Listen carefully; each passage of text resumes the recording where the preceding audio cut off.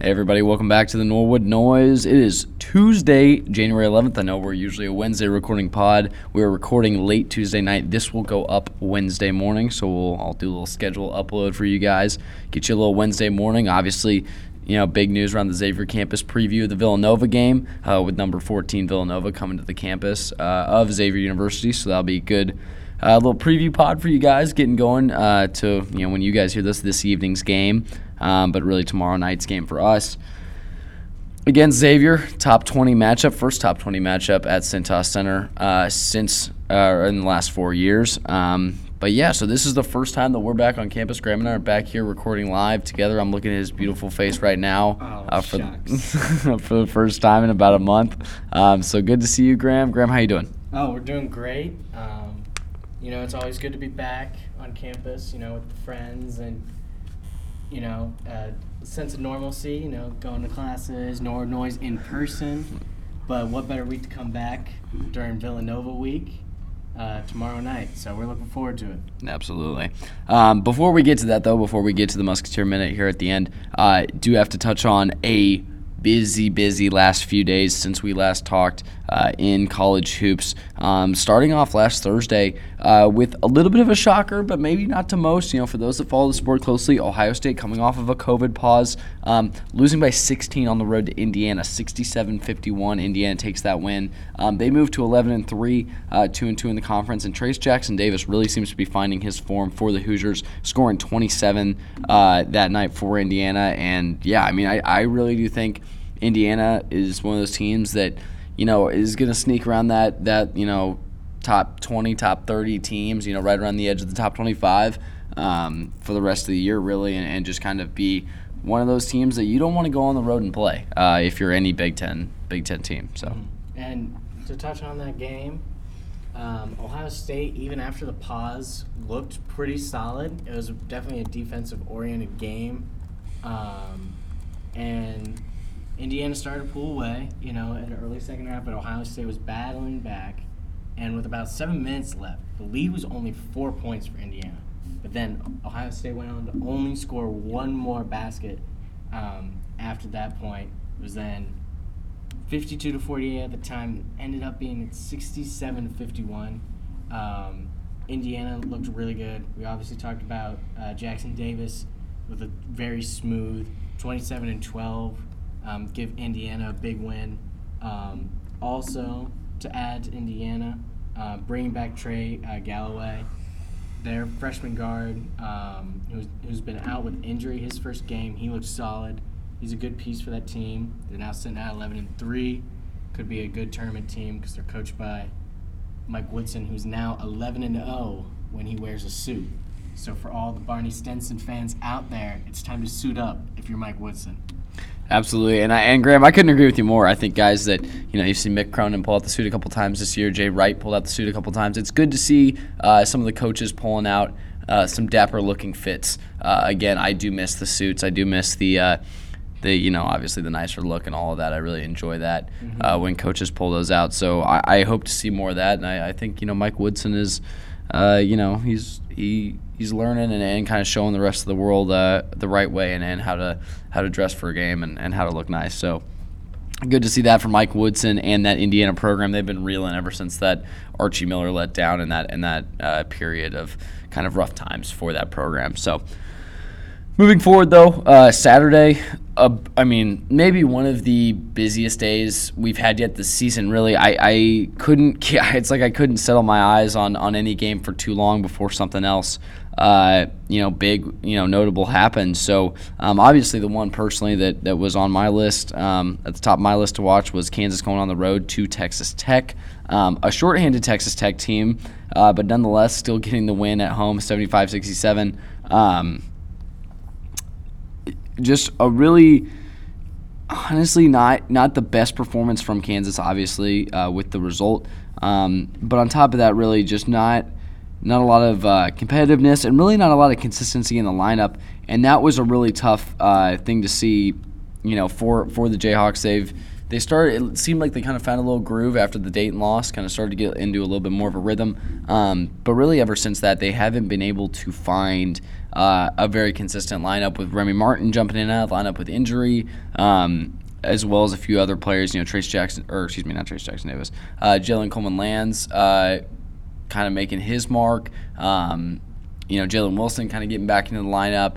Guys like that. Bobby Pettiford also getting back in the lineup. Guys that are in and out with injuries and for other, personal reasons, that kind of thing. David McCormick being inconsistent. All those guys are worth noting, and in the inconsistency of this Kansas team and a tough loss on the road to, early on in conference play. I don't think it's a bad loss. I think Mark Adams has a great thing going there in his first year with Texas Tech. But again, I just don't think. Texas Tech is always going to be aggressive. That's what they were, made. That's how they were made under Chris Beard, and obviously with Mark Adams just following suit with that. Mm-hmm. Texas Tech is always going to be the more aggressive team there, and Kansas just never really responded. Those were my main takeaways with that. But yeah, moving forward, Graham, if you got to add on with Kansas, we've been talking about Remy Martin and Christian Braun and the supporting cast. Has been a lot of guard talk and guard heavy play because they have multiple people. That you don't know where you're getting your 20 points, your 15 points, and the very dynamic offense on the wing. But I think it's a cause for concern that Texas Tech was able to just straight up bully them down low, and they were shorthanded, so they were playing with a shortened rotation, and they're still just out-hustling them. In the paint, Texas Tech outscored them 44-18. And if you're only getting 18 points in the paint, maybe that's your identity. Maybe you're going to play from behind the arc. But the fact that it was that severe and they got out-rebounded by 10 or 12 rebounds, I think that Kansas that might raise a few eyebrows when your main guy in David McCormack if he's going to be your big shot blocker, rebounder when he comes in, like who's going to be in the starting lineup who's going to step up, or is it going to be team-oriented defense and offense in the paint? I think Kansas has some things to look at. But Texas Tech has looked really strong. We're going to talk about them throughout the podcast because they have had some great games in the past week. Absolutely. But it's very interesting that Texas Tech was able to win and Kansas was able to struggle that quickly. Yeah. Because they were in that game. Absolutely. Another notable game from the weekend, Seton Hall taking care of UConn at home, 90-87 in overtime. I think the Big East Twitter account described it best. What a game. That really was a fun one to watch. Mm-hmm. Did see about the second half of that one. Really good one. Sonogo, 18 for UConn. Just a really great performance from him. He kind of started to find his form again. Then Kadary Richmond was the headliner for Seton Hall with 27. Just really good looks there, all around from both sides. And another thing worth noting is, UConn shot 61% from three and still lost. So that is something that I think UConn can look at as a positive coming out of that game, but also can scare some other Big East teams. If guys can put up those numbers and they're still going to lose a game, I think on both sides that's a frightening sight for both teams. UConn also out-rebounding Seton Hall 40-25. But really, it just came down to taking care of the ball towards the end of the game, and Seton Hall was a little better in that category as it came down to it. And with we're only 9 Sundays away from Selection Sunday, and you're already seeing multiple news outlets talking about their 64 teams, what conferences are going to send the most at-large bids, and Big East is up there, about 5 to 8 teams being sent. And I think this game perfectly summarizes what we've seen from the Big East and what we're going to see. 2 teams playing really well, different guys stepping up, and it just happened to go into overtime, and it was a single-digit deficit that was the end-all for UConn. But I think we're going to see a lot of these types of games that are just going back and forth, and don't be surprised if a lot of these Big East teams that are going to be high, we're talking 3, 4, 5 seeds, 500 in the Big East, and that might just be good enough to be to put a Big East team above an SEC team or a Big Ten team just because of how competitive it is top to bottom this year.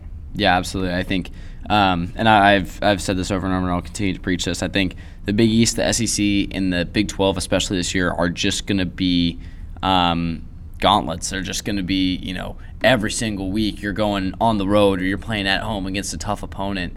You've got at least one a week, I think, in both the Big East and the SEC. And Big 12, darn near every game. We saw Baylor struggled on the road at TCU on Saturday, and they're projected to be the worst team in the Big 12 this year.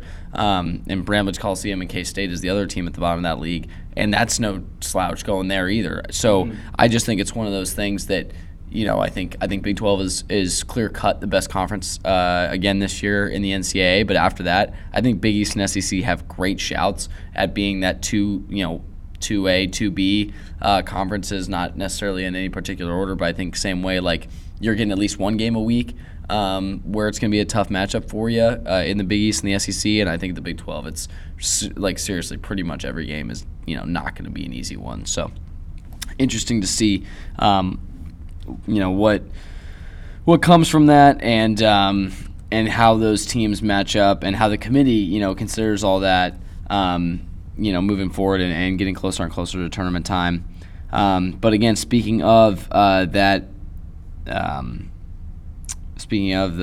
craziness in the Big 12, Texas suffers their a notable loss on the road to Oklahoma State. Definitely an interesting one. I think it was a little shocking to all of us to some extent. Only 2 players for Texas in double figures in a low-scoring game. Only 51 on the board for Texas. Keelan Boone leading the way for Oklahoma State with 17. And again, I think this is just one of those things that Texas is not going to be a reliable team this year. Just with, obviously, Chris Beard still getting his feet under him, and then as well as Oklahoma State's playing upset, not being able to go to the NCAA tournament, so they're trying to make the most out of their regular season. Just a lot of things kind of fueled that game, I believe. And yeah, I just think Oklahoma State, is going to be putting their all into those games, and I think Texas is just going to be inconsistent, unfortunately, for Texas fans. I do think Chris Beard will obviously get it figured out years down the road, but as of right now, I just don't think he has all the pieces, and he's given those players enough time to really mesh, because again, that whole starting 5 is all new guys, all transfers, all mixtures of players from across the country. So I think they just need time to mesh and get chemistry-wise, get some kinks figured out, and I don't think this season's going to be the season. I think they'll still make the tournament, but I don't think this is going to be the season for Texas basketball, but don't let it define, their generation or what Chris Beard's going to do for this program, because it's going to be great things all forward from here. Yeah, and Chris Beard even said that this wasn't an excuse for the loss, but Texas was without Trey Mitchell, who is out due to COVID-19 protocols, and he's been like their glue guy. He can play both ways. He's from the A-10. He went to UMass, where he averaged nearly 20 for 2 straight seasons. But I think that Chris Beard is doing a good job at Texas, but there's just so many different pieces that are trying to mesh, and they're meshing in different ways. There was multiple sections in that game where Texas could not score. They started the game down like 13-2. And then late in the second half, when they were trying to crawl back into the game, they just couldn't. And I think that Texas has some serious identity issues right now of who's going to be the guy, because there's you always hear the saying, too many cooks in the kitchen. Well, that's what's happening with Texas. Yeah. But I think after maybe even the Big 12 tournament might be enough time for them to mesh together, and I wouldn't put aside, because they have the talent, they have the coaching. Absolutely. It's just a matter of time, and that's Texas' biggest question mark, is how much time do they need? Absolutely. Speaking of teams having an identity crisis right now, can we talk about the Alabama Crimson Tide? Maybe the weirdest resume in all of college basketball. I do not know what to do with this team, so let's go through it real quick. Notables. Loss to Iona, which I get it. It's Rick Pitino. I understand that. He's a great, phenomenal coach. Probably Hall of Famer coach, despite all, obviously, the allegations and the NCAA issues. But great coach. It's still Iona. Alabama still has more talented players than them. And Nate Oates is no slouch of a coach either. Then you go essentially on the road to Seattle, play Gonzaga, and beat them by 9, which they're a top 5 team, clearly. And then you go on the road to Memphis at the time where right after Penny Hardaway comes out and says that he lied about, he didn't say he lied, but he said he didn't really misspoke. He misspoke and didn't fully understand the vaccination rate of his team, and there's clearly some locker room issues, and you've got all these things going on for Memphis, and then they go out and beat you by 14. Mm-hmm. And that is one of those that it is shocking to me that they were not able to beat a team with very little chemistry like that. I mean, obviously, Memphis has athletes. It's kind of like Texas. I mean, they got athletes. They got good coaching, but they're just not there yet. And that was also a Memphis team that lost 4 straight games. Going into that game. So no confidence there either for Memphis. And then they lose at a neutral site, but basically at home. To Davidson, which, no disrespect to your Davidson, your Davidson Wildcats. But yeah, I mean, Alabama's clearly favored in that game, and Davidson takes care of them, getting a 1-point victory. And then they open conference play, beating Tennessee, which then you're like, all right, they're getting back on track. Like, they're going to roll into conference play. They're ready to go. And then the third game of conference play, like the first weekend, basically, of conference play, you lose to Missouri on the road, who Missouri, by the way, has lost to so many poor teams, the likes of University of Missouri. Yeah, University of Missouri, Kansas City, whatever you want to call them, Kansas City, UMKC, I don't care. Just decide on a name, please. Got smoked by 30 by Kentucky, got disrespected by 25 by Illinois. I mean, got beat by 50 by the Kansas Jayhawks. I mean, just a really, really, really not good team. Also losing to Liberty, Wichita State, Florida State, and then UMKC, early on in non-con play. So really, I am thoroughly confused by this Alabama team. I don't know what they have to bring. They're currently playing right now. We were going to wait until after this after this game was over to record because we thought it was going to be notable. Right now, Auburn's up 14 with 7 minutes to go on Alabama. Granted, Auburn is number 4 in the country and a very, very clear-cut top-tier elite team. Will probably win the SEC this year unless Kentucky makes a really big late-season push. But my point being, I don't understand what to even expect out of this Alabama team anymore. Like we were saying, they've got a studded schedule, with playing in the SEC. So they've got LSU next week it's at home against LSU. And then Baylor comes to their place in late January for the Big 12 SEC. So, again, no idea what's going to happen there. And then, obviously, Auburn again, Kentucky twice, and then LSU to end the season. So, still a lot left on the schedule for that Alabama team. Yeah. So, to piggyback on even more Alabama talk, Missouri was playing very, very well. But Alabama has no defensive resistance. They play down to their opponent, and they also play up to their opponent, which is not something you could do consistently and expect the same results. It was back and forth, and then Mizzou just pulled away. They were up 18 points with like 10 minutes remaining in the game, and then Alabama kept crawling back, until it was a minute and 14 left, and Mizzou was up 6, and they had the ball. And then Alabama went on to lose by, what was it, like 16 points. Yeah, they ended up losing by 6. 6. Oh. It's good math. Oh. Well, regardless. It was just, what I was alluding to is the Davidson game. It's obviously, right. I watched that a little bit closer, being a Wildcat fan at heart. But Davidson won. But they were pulling away, and Alabama came back, and then 2 turnovers when they had the ball when they were coming back. It's just that you cannot play this inconsistent and expect things to change. They're definitely going to be interesting because they have the talent, they have the coaching, They have the wins. They seem to just play to their opponent's level. I mean, it's as simple as that, and I just don't understand how you can. And Nate Oates being a great coach, I'm just shocked that he hasn't been able to really turn this thing around.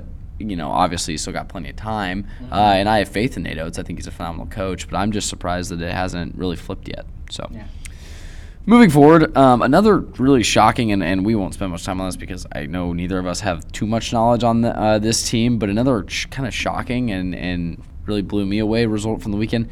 San Diego State beat Colorado State, one of the last couple undefeated teams in the country, by 30 points. And, yeah, obviously, I mean, San Diego State was favored in this game, so it's not that shocking that San Diego State won, but 30 points is a lot. So 79-49 there. Again, Colorado State's still a team to keep an eye on, as well as I think San Diego State as well. Both of them coming out of the Mountain West could be interesting come tournament time. And then moving forward, Porter Moser gets his first really big key win, memorable win for him at Oklahoma, beating Iowa State, and I was happy for him. After the game, you see, he's running over in front of the student section, getting them all jacked up, high-fiving everybody coming around the arena. That was awesome, and that was cool to see because not that the basketball culture around Loyola Chicago wasn't huge, but he hadn't had the brand or the large crowds or anything like that. Not that the Frank Lloyd Noble Center is anything to be, super, super proud of as an Oklahoma fan, but still a packed arena against a top 15 team, and just cool to see that and see him get all jacked up about that win. So good on Porter Moser and good for Oklahoma. And then possibly the most surprising result of the weekend, Miami going on the road to Duke and getting a win in Cameron Indoor. And I hadn't expected us to talk much about the ACC at all, because I kind of just thought, Duke was just going to roll, and that was going to be that. And we weren't going to have to talk much about it. Miami has an interesting resume themselves. Undefeated in ACC play up until tonight. They did take their first loss tonight on the road at Florida State. Always a tough game. Leonard Hamilton, phenomenal coach. But they got rolled by 30 by that same Alabama team. They got beat by 16 by Dayton. Just so nothing really consistent on them. They also lost to UCF early on in the season. So, again, you really don't know what to expect from them. I'm not saying that I think they've, with that win, have locked up an at-large bid by any means. But, come tournament time, they're definitely someone to keep an eye on. And Jerry Larinaga's team, is starting to see some light at the end of the tunnel after being one of the first teams to really be accused in that FBI probe, and then that all to come out to be false. So interesting to see, and a little hope for Miami fans. I would love to see them kind of pick it up. Obviously, after you play Duke, they don't have another ranked team on the schedule for the rest of conference play. I think as long as you take care of business there and at least win a couple games in the ACC tournament, you could be a good shout at that large. But yeah, I mean, we're looking at a 2, maybe 3 bid ACC this year, and that's gonna be shocking. Yeah, I mean, really. And to add on, I don't know if we got the best version of Duke that game because it was their second game since their pause. They barely beat Georgia Tech. Yep. And then you. Well, hey, no disrespect to Josh Pastner. I mean, come on now, Georgia Tech, the face visor or the face shield, the fog shield. I mean, come on, that's legendary. And Georgia Tech, after that ACC tournament run last year, you can't, no one's no slouch. No, I'm just saying that they rarely get past. Right. When they're number 2 team in the country. Yeah. But Miami, I mean, they're now 5-0 in their conference. This is the first time they've done this well, probably since Shane Larkin. Right. So it would be very interesting to see if this Miami team could keep going. Does Duke bounce back? Because the ACC is going to be a conference with very, very limited newsworthy headlines. Right. So absolutely. It'll see how these teams can fare going into tough teams like Boston College. Right. And then the last notable result that I just want to throw on there at the end of that Saturday slate was LSU taking care of Tennessee at home. Again, that's how the game was favored. LSU's 14-1, 79-67, a 12-point win at home. Tennessee continuing to kind of be slightly inconsistent. They were really never in this game. LSU just kind of keeping them at an arm's length the whole way. But again, LSU, another team that you got to be a little weary of. See what they got to bring. I'm looking forward to that LSU Auburn game when it does go down. That'll be a good one. Probably 2 top 10 teams by that time in the SEC, so that'll be good. Yeah, a player to watch from LSU is Tari Eason. Definitely getting some, even off the bench, getting some good buzz about being a draft prospect. He had 24 points and 12 rebounds off the bench. He's a very, very talented kid that I think when LSU goes in to play at Auburn, Alabama, depending on the day of the week, or Kentucky, you need a guy, and he would definitely be that guy. Right. They wanted to take them on come conference play late in the season or in the tournament. So LSU's, I wouldn't sleep on them. Yeah, they were undefeated for a while, and then they were starting to get attention. And then they had the loss. People were a little uncertain, but I feel like this LSU team is very, very good. Yeah, absolutely. So moving on, the Tuesday slate, this evening slate, and obviously not all of it's entirely completed, but for the most part, we're wrapping up the evening here. First big notable one that again, wasn't even on my radar, wasn't paying attention. I was actually at Cintas Center getting everything prepped for tomorrow's game for Villanova. We were doing some newspapers, some banter, and a little special surprise for Xavier student section kids out there, and also anyone else in the arena or watching on TV. I'm sure you'll see it. Got a little something special planned for the game, so that'll be fun. But point being, wasn't really paying attention. Oh my gosh, Kramer, are you seeing this score? Alabama? Yeah. No. It's tied with 4 minutes to go. They were down 14 when you said that. I thought we were safe. I thought we were safe, man. Safe. You're never safe. Are Alabama. you? I feel like an idiot right now. They'll probably lose by 20. Oh yeah. Let's Or- see. or win by 20. What are they shooting from 3? This is unbelievable. This is happening live on the pod. We hopped on because I was like, we're not worried about it. Yeah, they're both teams shooting 28% from 3. This is unbelievable. Graham, this might be our first ever live reaction pod. We might have to pull this game up during the pod. So Obviously, I'm mute. No copyright issues here, but that's unbelievable. Anyways, back to what I was saying. Not on my radar. Stanford beating number 5 USC by 6 at the Cardinal, led by Harrison Ingram with 21 points and 10 rebounds.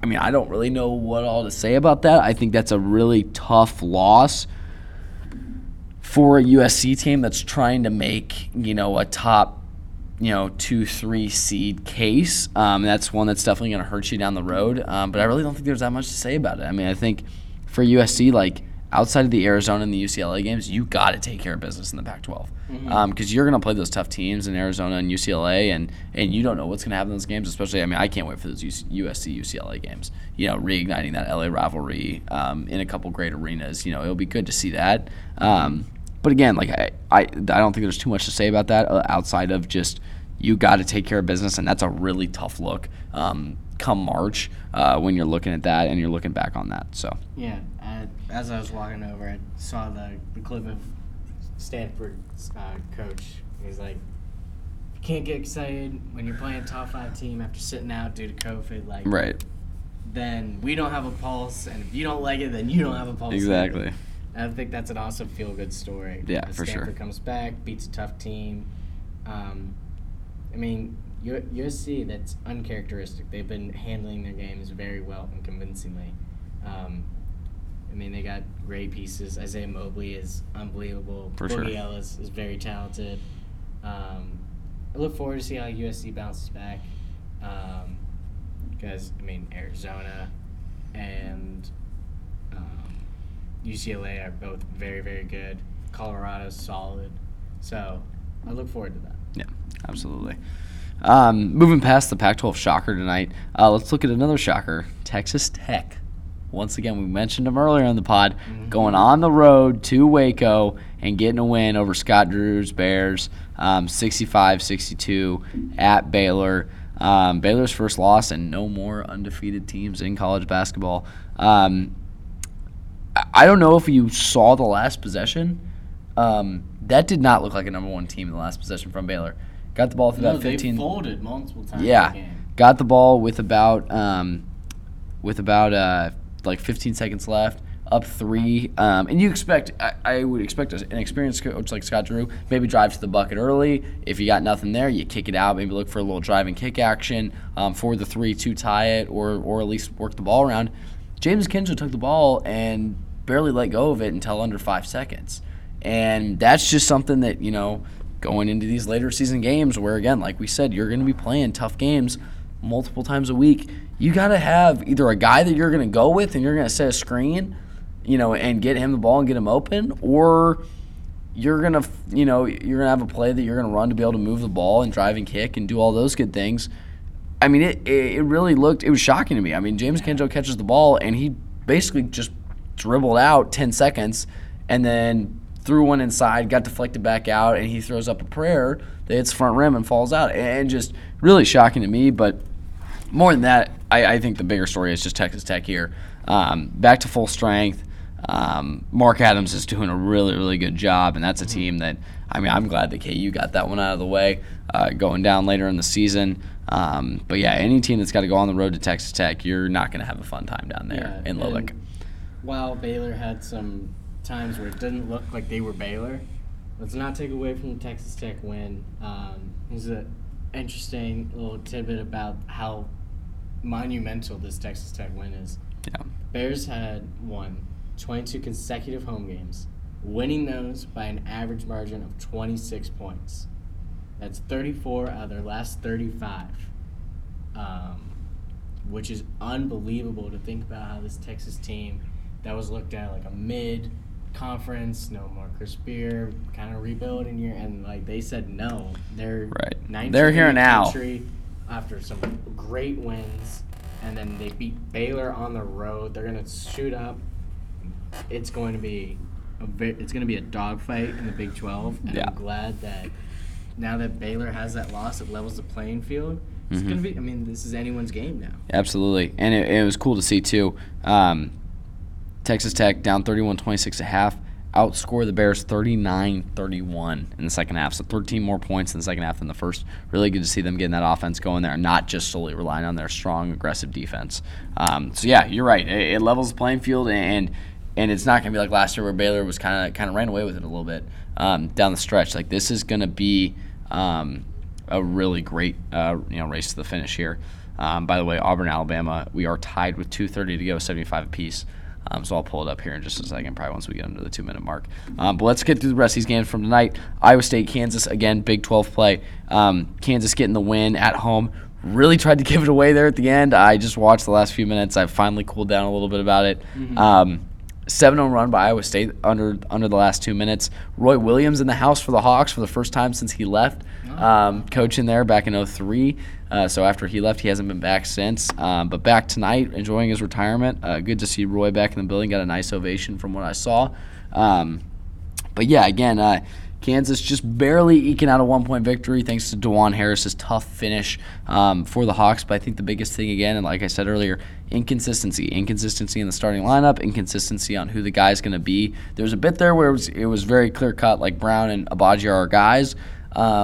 But then again, tonight, you got to go to DeJuan Harris to get that bucket. And I'm not saying that they didn't prefer to get it in Brown or Abaji's hand, but it fell to the right guy, and he made the play at the time. No Remy Martin tonight, right? No Remy Martin either. He's nicked up as they've said, so we don't know for sure. I think a knee injury has kind of been the consensus on what the consistent thing has been for him. But again, we'll have to see how he comes back and really how he fits into the chemistry of the team. Because as of now, from at least from what I've seen and from inside reporting and things like that, it's looked like he has not been fully accepted into the Jayhawk program. I don't think his teammates love him. I know Bill Self doesn't love him. So we'll see. Obviously, the kid's got talent, and he's got a lot of swagger. But again, we'll just have to see, what happens moving forward on that one. Last notable, real quick, result from tonight: Texas-Oklahoma. Texas winning by 14. Little Red River action. Battle of the Red River. Winning by 14 at home. Again, comfortable win for Texas. Probably a little upset after the the loss on Saturday to Oklahoma State. Yep. We're about to jump into the Auburn-Alabama game. We got this Clutch one free live throws here. by Alabama Yes. ties it to 77 with about a minute and a half to go. It's Auburn ball. Man, this is great. Packed house at Alabama. Student section's rocking after that tough loss last night to Georgia in the national championship for college football. Yeah, Auburn working it around, looking for a shot. It's From a deep ball. Air ball. Air ball 3. Two Auburn guys. Mayhem. Ooh. Don't know what's going on. 2 guys go down for Auburn. Oh, yeah. Everybody's checking on them. Looks like even Alabama guys are checking on him, too. Yeah, that Love looked. the mutual respect in the Iron Bowl basketball. What do we call it? Yeah, what do Iron we call Cup? this now? The Iron Cup. Bruce Pearl's very He's fuming, cartoon, as always. very cartoon-like beard. Yep, absolutely.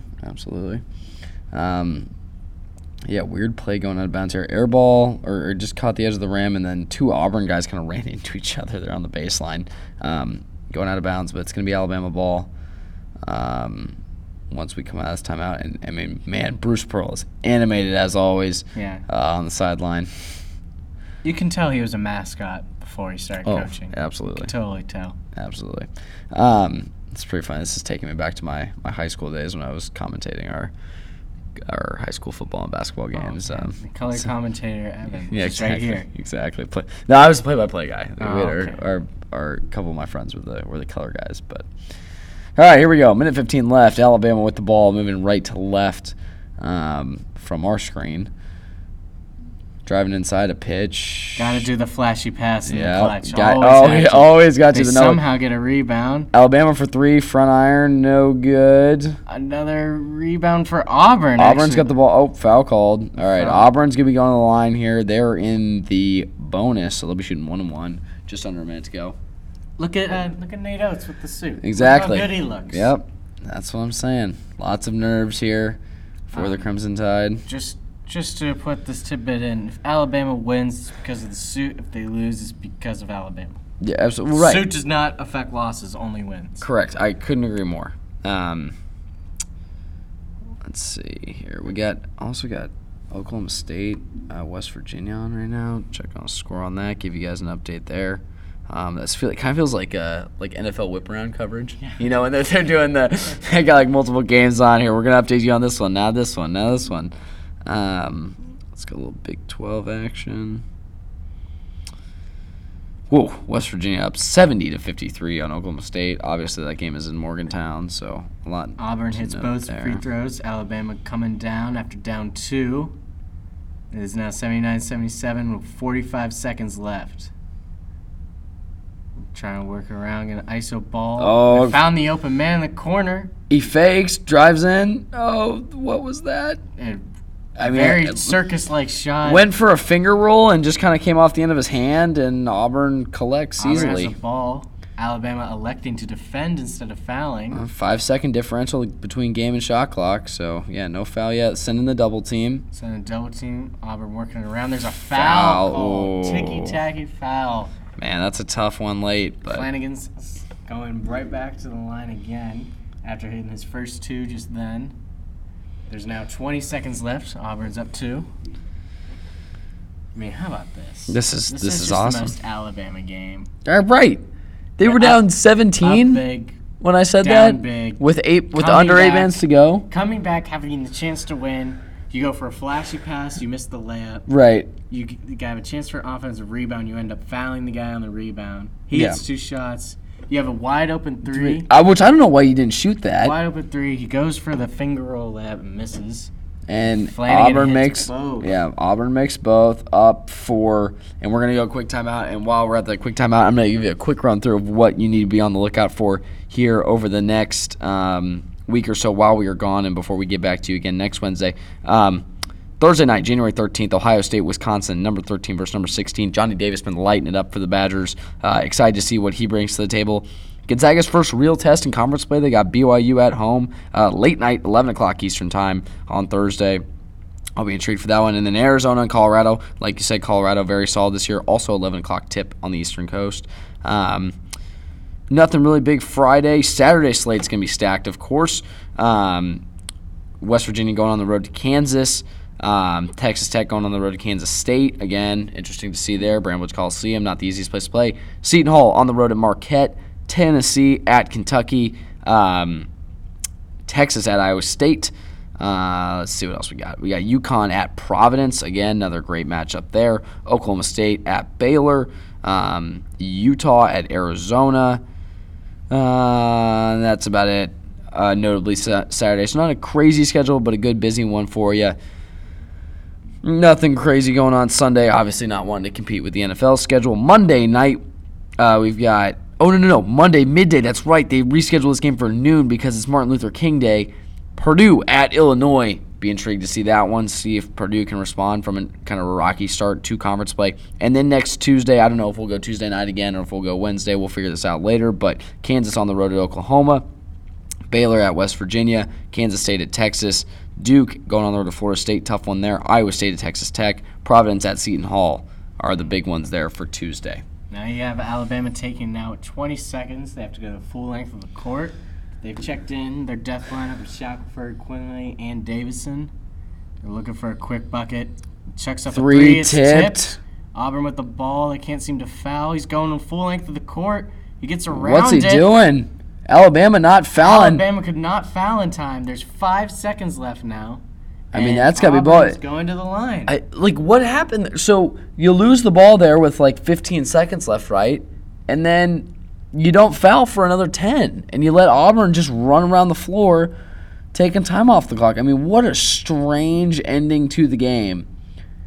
Javon Quinley with two big mistakes on these final few minutes. He's 4 for 18 on the night right now. Yeah. The Villanova transfer. Alrighty, well, we'll let that kind of finish up here. Also worth noting, Oscar Tshiebwe, 30 points, 13 rebounds against Vanderbilt tonight. I mean, what? Unbelievable. We will let this finish up as the Alabama fans look to file out of the arena. Auburn up 4. They just need 1 to really, really put this away here with 5 seconds to go. We'll make sure this one goes in. Then we'll get to the Musketeer Minute, and we'll get you out of here. That way I can go to bed, and Graham, you as well. We got a big night against Villanova tomorrow night. All right, need a foul and a 3. Shackelford puts one up. Miss. No and that is good. ball game. Auburn by 4. Auburn players dropping into the War Eagle celebration, 12th straight win for Auburn. And yeah, Auburn continues to roll, survives a late push from Alabama. And I mean, is anyone shocked? No, not at all. Yeah. Alrighty, Musketeer Minute. Quickly, Xavier Butler, only game we have to recap you on. First game in 17 days. Personally, I was concerned. I know I voiced this on the pod last week. I was concerned. Going on the road, Butler, we're apparently Butler's biggest rival. I didn't know that until, I heard the F Xavier chants at Butler on Friday night, and I talked to a few friends of mine that actually go there. So they really hate us for whatever reason. Usually for it to be a rivalry, games have to be fairly competitive as of recent years. So interesting to see that. But yeah, Xavier taking care of business on the road.